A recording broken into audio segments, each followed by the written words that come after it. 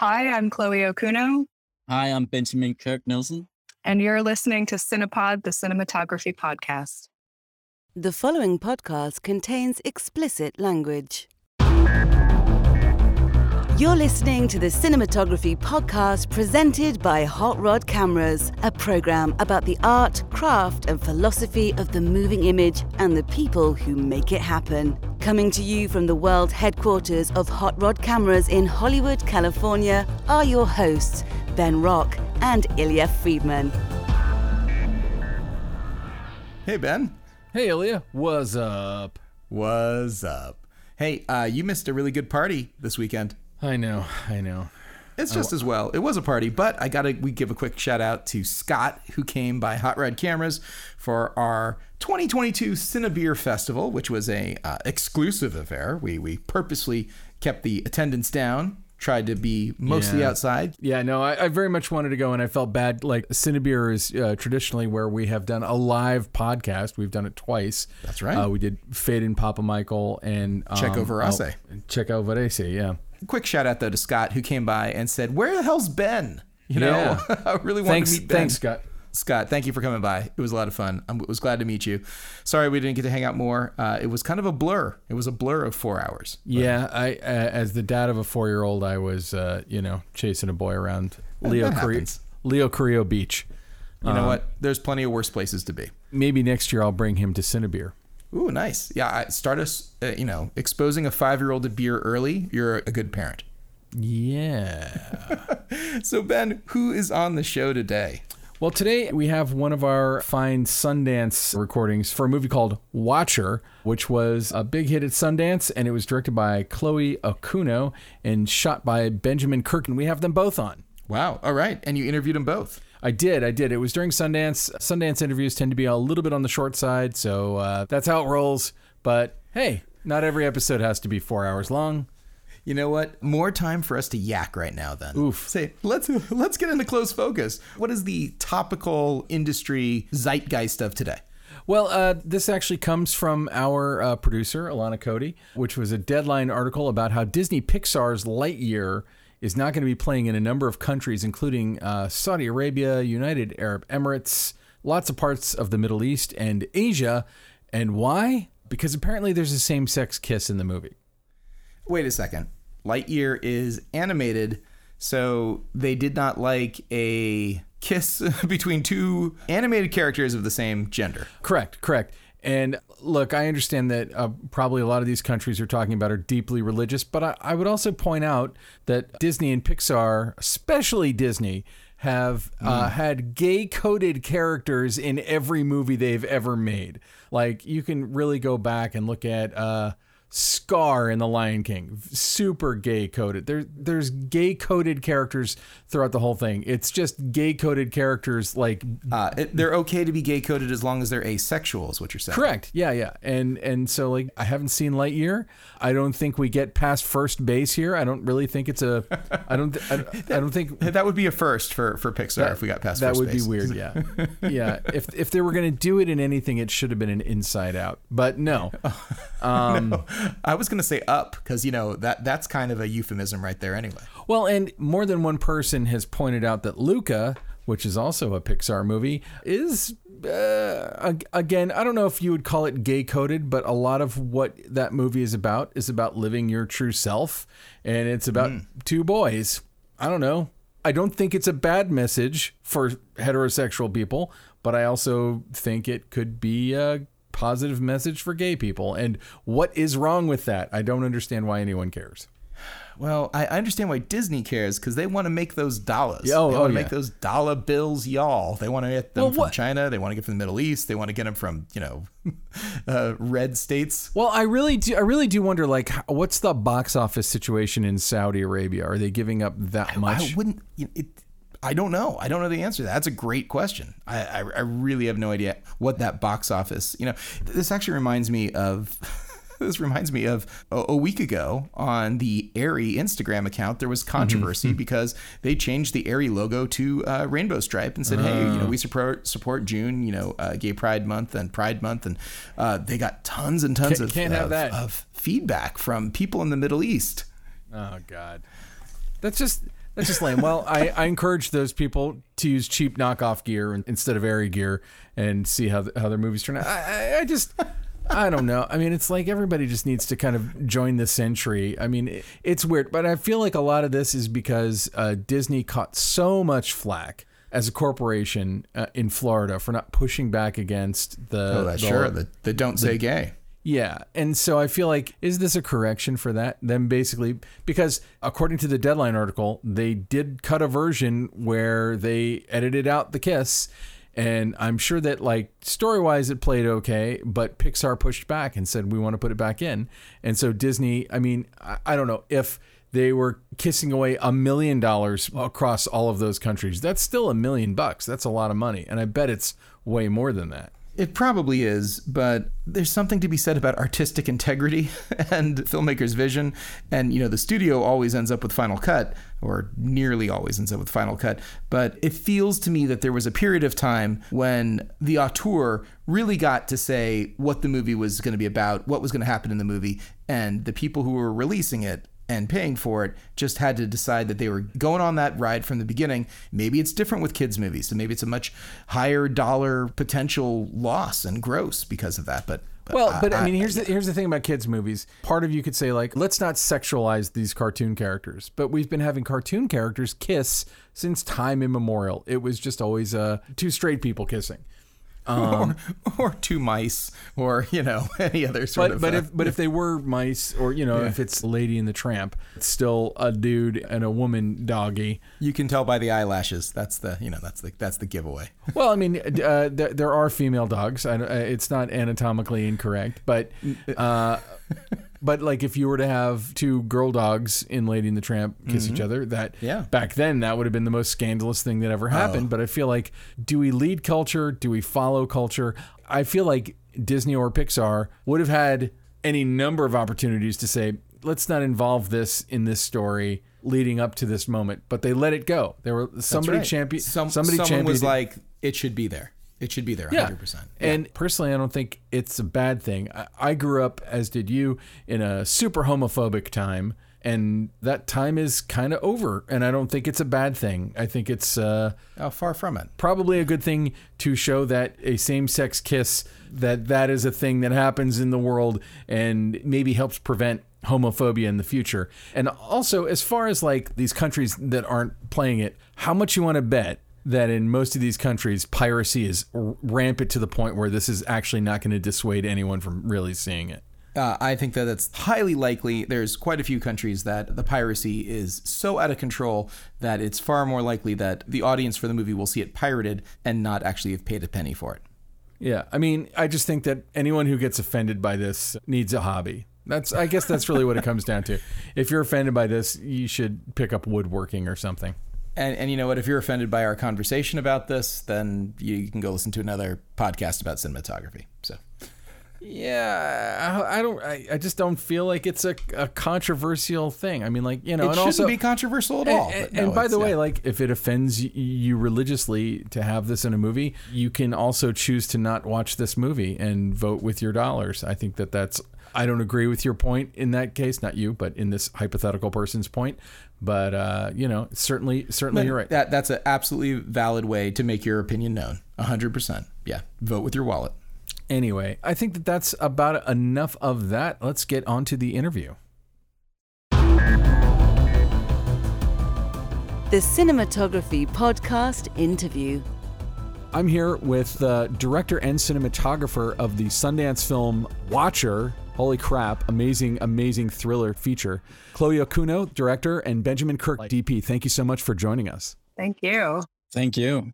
So to me, this movie kind of lives in an interesting genre of movies. It made me think probably the most of The Invitation, but there are plenty of movies like this where it's a movie about a character that we're, let's just say, not an unreliable narrator, but somebody who we're not 100% sure if her suspicions of wrongdoing in her immediate area are correct or not. So there's kind of a paranoid thriller aspect to it. Also taking place in Romania, which for me is a very exotic location. Could you talk about a little bit about the influences that went into it visually and how you kind of constructed the unease, the paranoia that you put us in. I will say my wife and I watched it last night, and she was on the edge of her seat the whole time. Like, it was truly freaking her out. So That's amazing. Great to hear. yeah. So start, Chloe, if you could, about like, what was the genesis of the project? Mhm. Yeah, so I got hired to direct this back in 2017, and it was sort of I'd say a fairly typical genesis in that I read the script that came through my agency, and I thought it was interesting, and I went to go pitch on it along with a few other filmmakers. And such is the nature of independent filmmaking, it just took that long for us to finally move into production. But when I initially read the script, what I did like about it was that it was so simple.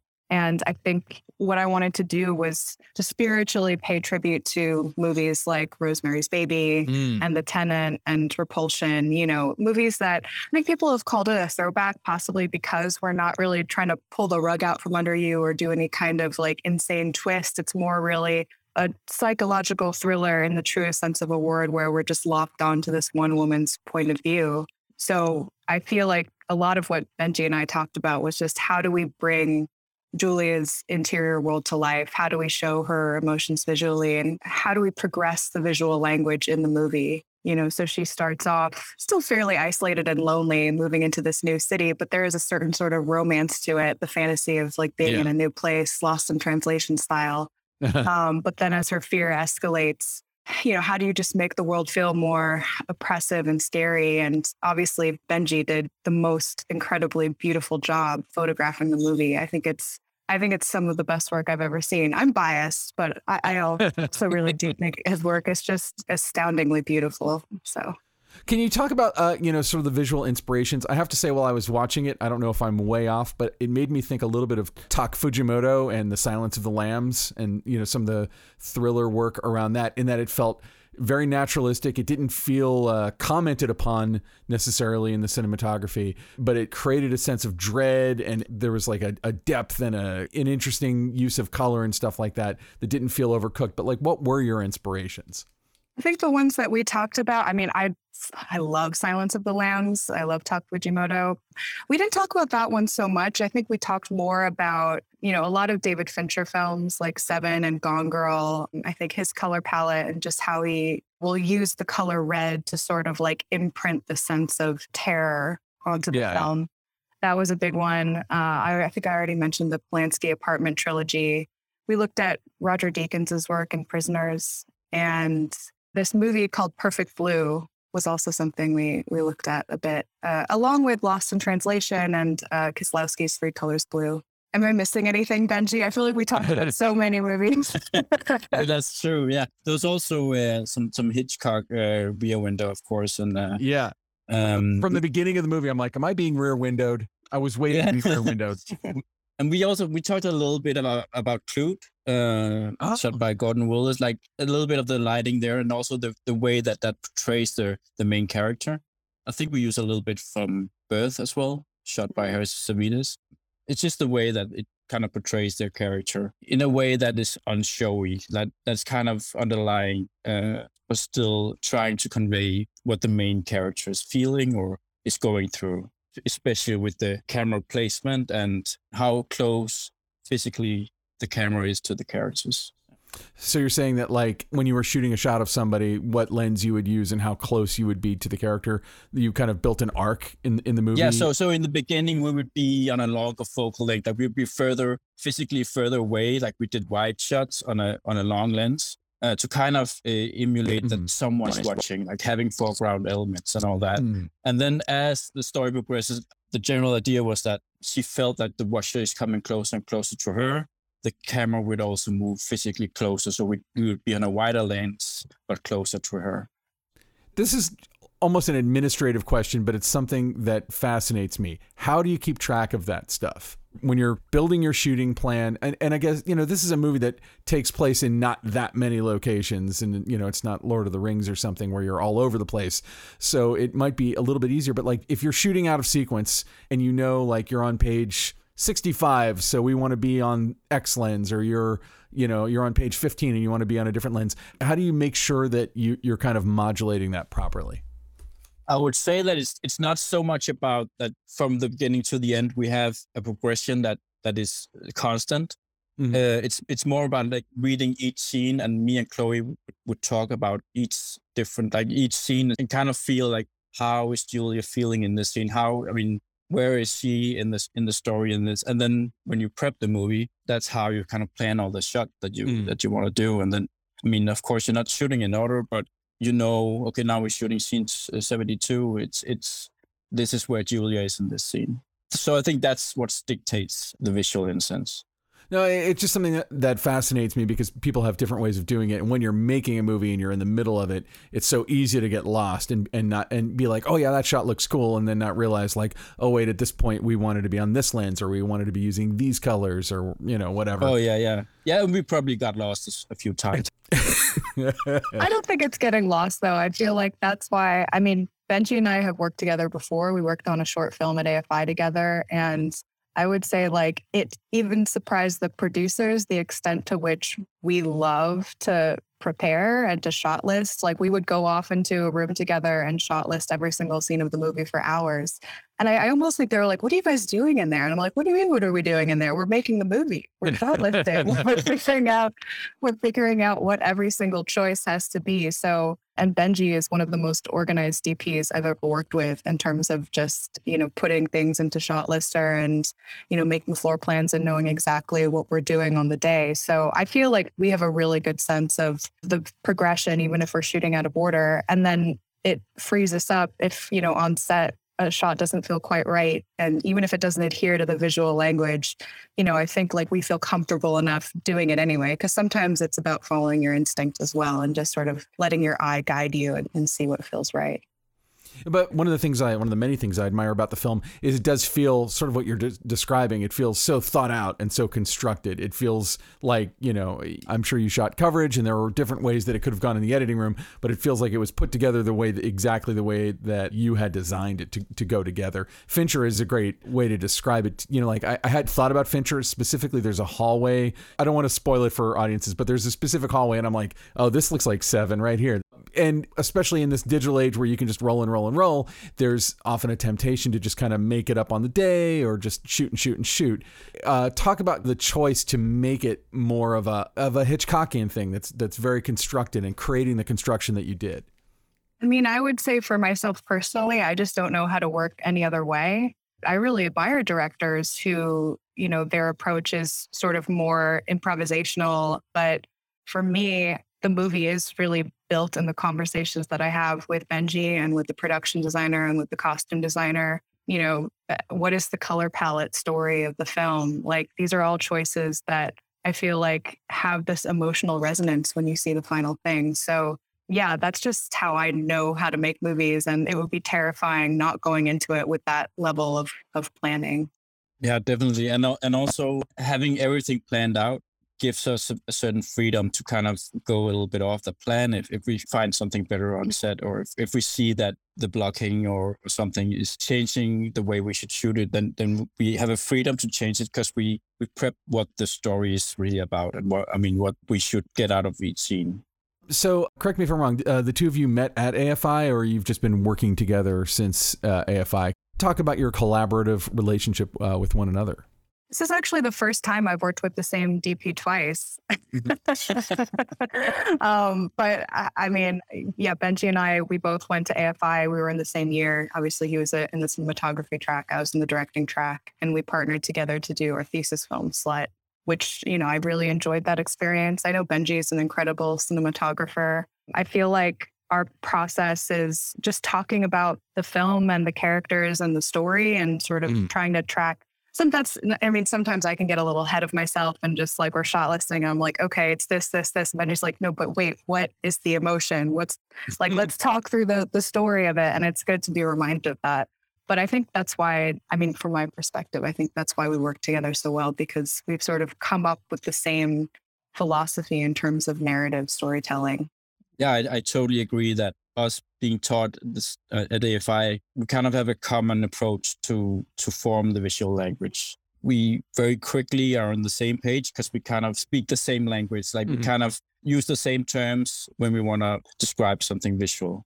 And also, when we were at AFI, I also realized how Chloe has a great force to write characters, but also how to direct the characters in her movies. And I kind of know where to give her space to kind of do that. And then it's a great way of working, I think. So congratulations for getting into Sundance. And this is possibly one of the weirdest Sundance years ever, except for, I guess, last year. Getting into Sundance is, the brass ring of making a film. It's about as awesome as it gets. But being that it's digital and it's being done virtually this year, ordinarily, I would be there talking to you in person. What do you think are the benefits and the drawbacks of doing it this way? I mean, and certainly it seems like it could go to a wider audience at the festival, but what are your experiences? I would say, obviously, I think every filmmaker wants to show their movie in a theater. That's not a controversial statement. I completely understand, why they had to move virtually. And I will say, I think they did a really incredible job because, I mean, even my extended family have all watched this and have been able to watch it. And a lot of them are not very technically savvy. So the fact that Sundance is able to create this platform where people can still navigate it pretty easily and it can get out to a lot of folks, that's amazing. But I will say, certainly, I hope that this movie will have some sort of theatrical run or at least an opportunity for people to see it in the theater. Because I think it makes a difference on every film. I would say on this film in particular, it makes a really big difference with the sound design and with Benji's incredible cinematography. I just think it deserves to be seen on a big screen. I mean, I agree. When I was watching it on a big screen television and admiring it, but I just kept thinking how awesome it would be to be able to see it. There was so much detail. And in her neighbor's apartment, there was a bust on a shelf. And it just made me think about severed heads a lot every time I saw it in the background. How intentional of a choice was that? The bust in the back of Arena's apartment. Yeah. I actually have to say it threw me off the scent because I was it made me change who I thought the killer might be because I'm oh, there's a head we keep seeing in the background in these shots. It was so, there was actually another scene that we cut in which there were even more heads. Julia goes to buy that little Dracula figure. Yeah. And we put a bunch of disembodied mannequin heads on the shelf wearing hats. And I know we cut the shot because the scene, was just, we needed to sort of pick up the pace a little bit overall, but maybe that'll be included on the DVD extras because it was a nice little moment of foreshadowing. That's awesome. Well, cool. I mean, honestly, I feel like that's all I have for the two of you. Thank you so much for coming on the show. Before we go, can both of you tell our listeners where people can see your work online or interact with you, social media, website, whatever you have? I have a Twitter account. If you want to follow my very inane tweets, it's at Kokuno-san, COKUNO_SAN. I think that's about it.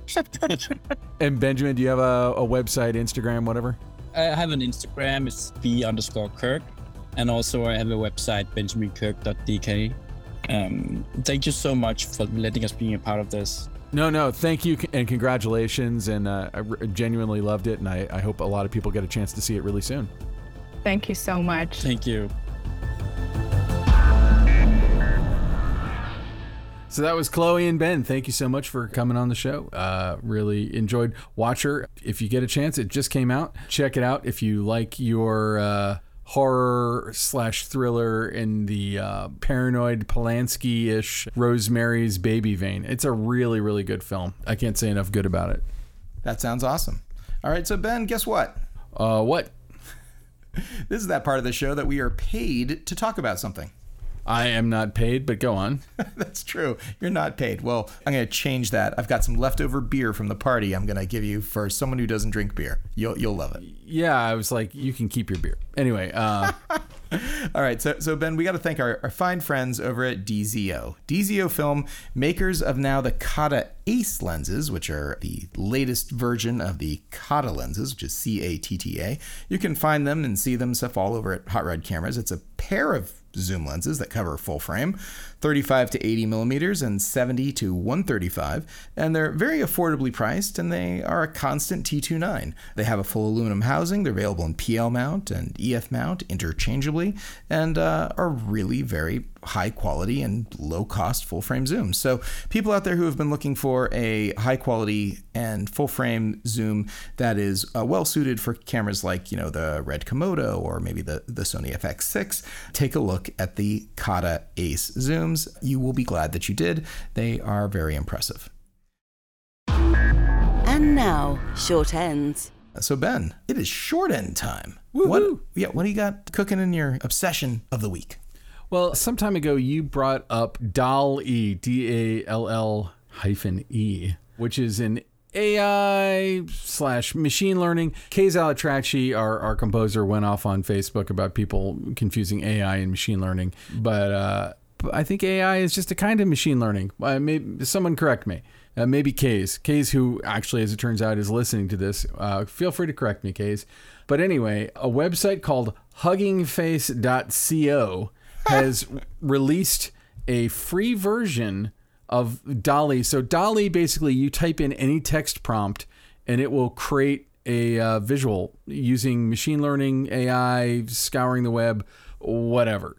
And I know for a fact this is going to get more interesting and complicated, but the novelty of this has not yet worn off on me, and I've probably done it hundreds of times. So if you go to huggingface.co/spaces/DALL-E-mini, you can just, on your phone or your computer, you can just input some text, and by golly, you'll get something. And it's kind of a nightmare factory. I'll be honest. Like a lot of my favorite ones that I've personally done are things like, I started doing stuff with clowns and lobsters. I don't know why those are the two things that most attracted me, but then I was like, James Randi riding a dinosaur, and sure enough, it trawled the internet and made a person who looks kind of like James Randi riding a dinosaur, and they give you like 9 different images every time you do it, and it's pretty freaking impressive. And you can do stuff in the style, like I did one that was Carrot Top as painted by Banksy. And it did not understand that I meant the comedian Carrot Top and not a human body with a carrot for a head, which is what that was DALL-E's editorial choice to make. But there's some pretty fun ones. My friend Mike Manello put this in my head, and he and I have been texting him back and forth. Like, he did one that was Leatherface shopping at Walmart. That's just brilliant. But it's kind of a nonstop. I did Dracula playing chess in Central Park. Yeah, I did a few Stonehenge related ones. I feel like it taps into everyone's inner surrealist. I was like, Rembrandt uses blood to paint a potato. Like, I did that, and it didn't quite get it, but it gave me several images of Rembrandt and a potato in the style of Rembrandt. It's really good at copying a style. I don't know. I did a bunch of different things with lobsters. Yeah, and today I was like, Rick Moranis as Batman. Sure enough, it'll cook up Rick Moranis as Batman. It's a lot of fun, and I know that we're gonna only see more of this kind of thing, and it's only gonna get way better than this. Wow. Yes, it will only get better. It's definitely a thing. I am on the site right now, and clearly it's spreading like wildfire because this message has appeared several times saying too much traffic. So yeah, you just got to keep trying. It'll eventually go through. Yeah, and that's exactly what some people say here. And once your orange square rectangles start moving around, that means it's processing. That means it's working. And I do think it's pretty funny that they have a community where you can go and you can see where other people's successful images that were created, like Putin at a rave. So I thought that was... Yeah, I did. I think maybe my favorite one that I've done so far was Reanimator on The Muppet Show. Oh. And it like literally made up pictures of Jeffrey Combs as Reanimator, like next to a very confused looking Elmo. It is very much Uncanny Valley, though. I'll tell you that the images that are coming up are not good images right now. This is a... Oh, no. Yeah. I would say it's not even uncanny. It's more uncanny than Valley. It is more like Uncanny Grand Canyon. Yes. But it's like part of that's what helps make it nightmare fuel. I did one that was Tom Hanks with lobster claws for hands. And like, I didn't even need the lobster claws to make it look horrific. Like, just the pictures of Tom Hanks look like a cross between Tom Hanks and like the weird creatures in Jacob's Ladder. That sounds crazy. But I assume that like this many people taking an interest in this and using it means that it's just going to keep getting better and better. And, you know, some people are like, well, then what's going to happen to artists? And I'm like, artists, you're going to be just fine, artists. Like, you know, I don't think this takes the place of art. Your mention now of the lobster claws for hands reminds me of Jason Bateman in Thunder Force. I don't know if you saw that, where he plays the crab. Never seen that. Oh, yeah. Oh, wait. I did see that. Yes, it's quite a movie, Thunder Force, and Jason Bateman, I think, pretty much steals the show. He steals everything. Oh, I also did a Da Vinci painting of Ninja Turtles, and it really did create pictures of the Ninja Turtles in the style of Da Vinci. All right. Not too bad.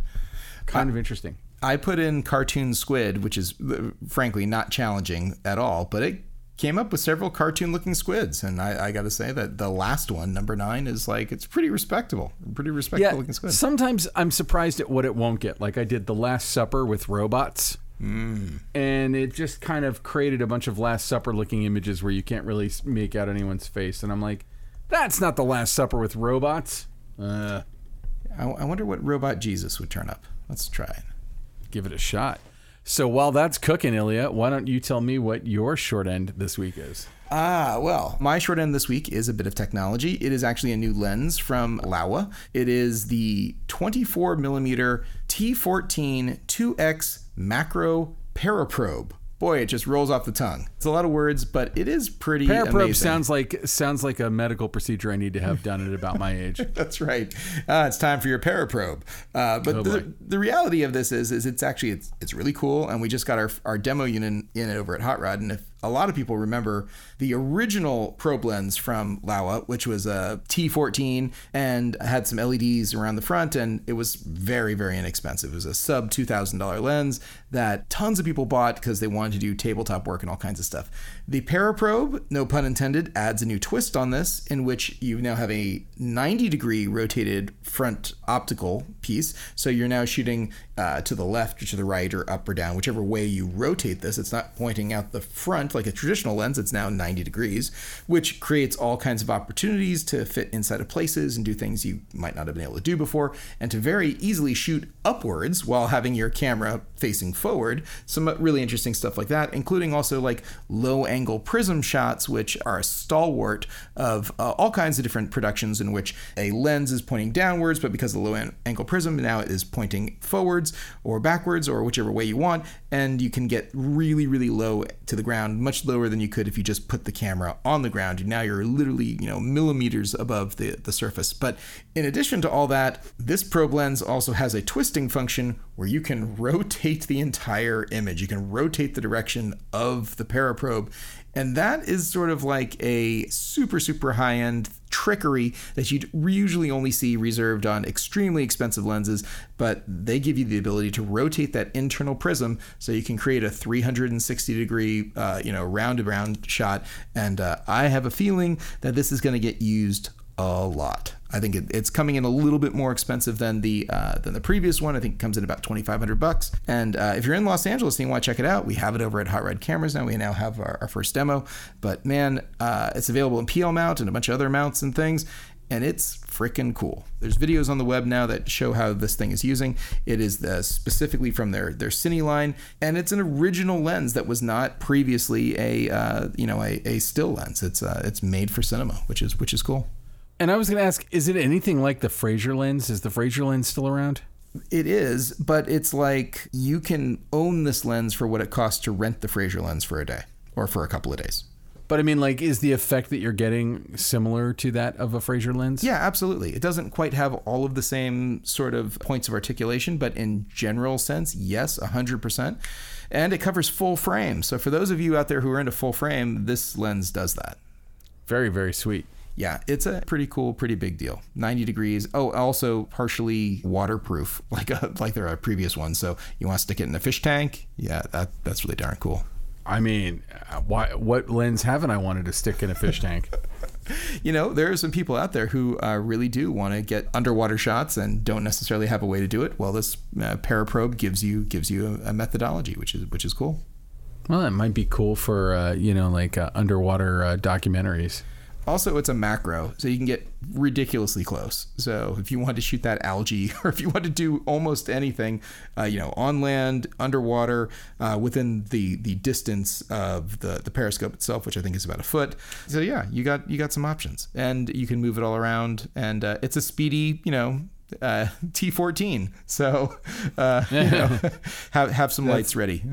Same problem with the Fraser lens, as I recall. Like it needed so much light to get an image, but I remember you would be able to get like basically just infinite depth of field out of that thing. There is a focal reducer that I can understand too. So if you don't need full frame, you can put that on the back of it. I believe it costs about $1,000, and you can get an extra stop of light, which for high speed and probe lens situations is nothing to sneeze at. That's really handy. Well, very cool. So I think that about wraps us up. Ilya, who should we thank this week? I don't know. Do we really want to thank people? Should we thank anyone? No, maybe. So yeah. What do they really do? It's really you and me doing everything. Yeah, we're the whole show, man. We're composing the music. We're finding the guests. We're editing every second of this. It's just you and me against the world. Oh man. And we're doing it super late at night tonight. Yeah, you're clearly a little bit punchy. So. I'm always punchy. Anyway, let's. Where can people find you? We'll go back to the thanks in a second. Where can people find you? People can find me at benrock.com. Not telling that story again, but I now am the proud owner of benrock.com, and if you want to see look at you telling that story. I'm not doing it. But if you want to go check out my work, go to benrock.com. All my social media and stuff is on there. People keep adding me on the Facebook or the LinkedIn, I believe is the correct plural of LinkedIns. Really? No. Okay. I'm making it up. Is the past tense of linked. Yeah. But feel free to say hi wherever I am. I'll definitely reach out. It's always good talking to people who listen to the show. Ilya, where can people find you?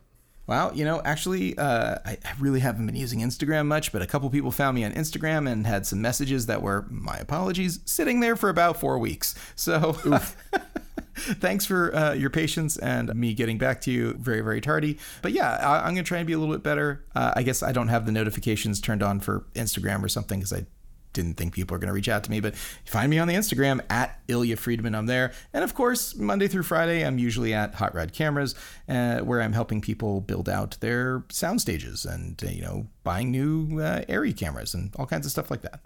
Buying ARRI gear despite their embracing of the LGBTQ community. Well, I'd say that they're acting like a strong ally and they're putting it out there. And it didn't just feel like corporate speak. They really, but yes, that did offend some people. So, I guess to those people, I say, stop watching movies written by, directed by, starring, shot by, or involving anyone in the LGBTQ community. Like, if you're gonna be like that, yeah, and enjoy that movie that's left. Yeah, both of them, for real. Yeah, that's it. Anyway, so Ilya, who should we thank? Let's thank Ben Katz, who certainly didn't have an easy job. Not today, he did. He just sent me an invoice, so I got to pay Ben Katz, and boy, we made him work. So thanks, Ben.